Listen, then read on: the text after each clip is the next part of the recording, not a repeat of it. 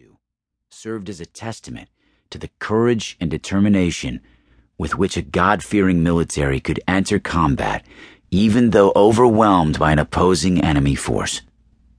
Called from bivouac, the troops of the 101st Airborne drove through the darkness of night in the midst of a fierce European winter to a nondescript little Belgian village simply because the generals felt the town had to be held. In the tradition of combat chaplains that stretches in American history back to the Revolutionary War, the 101st was accompanied by Chaplain Lieutenant Colonel Francis L. Sampson, a Catholic priest known as Parachute Padre, as they were rushed from bivouac in France, largely in open trucks to defend Bastogne. Father Sampson first jumped into combat with the 101st Airborne Division on D-Day, followed by jumping into combat once again with the 101st in Operation Market Garden. As I researched the siege of Bastogne for this book, I became determined to tell as a centerpiece of the narrative the story of Father Sampson's faith in God, as well as his courage under fire.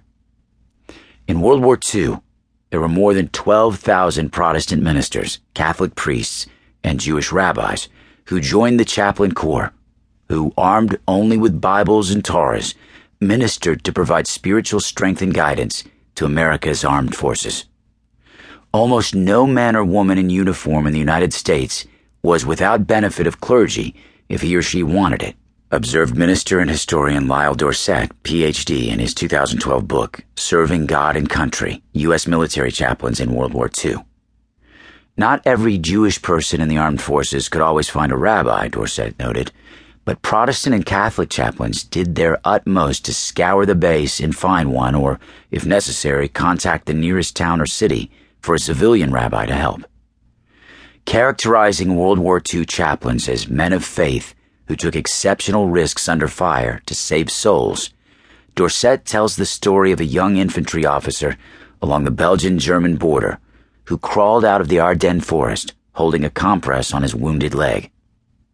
Falling off the front line to get stitched up, Lieutenant Henry Cobb looked up to see a chaplain rushing into the woods, where the Germans were raining down a storm of artillery shells on the battered Americans who had been caught by surprise in the Battle of the Bulge. Cobb recalled that he recognized the chaplain as the priest who had given him and some other soldiers Holy Communion several hours earlier. The Catholic priest was charging full speed toward the woods into an inferno of fire, smoke, deafening explosions, and splintering trees. The wounded officer yelled, "Where in the devil do you think you're going, Father? All hell is breaking loose up there." The chaplain ran past Cobb, muttering, "That is why I need to be there." Dorsett stressed that the brave men who voluntarily left the relative comfort of their civilian ministry callings to care for the spiritual needs of the 12 million men and women who served in America's armed forces during World War II were important because, as William Arnold, U.S. Army Chief of Chaplains during the war, phrased it, battles are won by military power, but wars are won by spiritual power. At Bastogne, U.S. forces, led by the Screaming Eagles of the 101st Airborne Division, outnumbered and surrounded, held the Belgian crossroads town through Christmas, despite repeated day and night attacks by Nazi panzer divisions, punctuated by the Luftwaffe's bombardment from the air.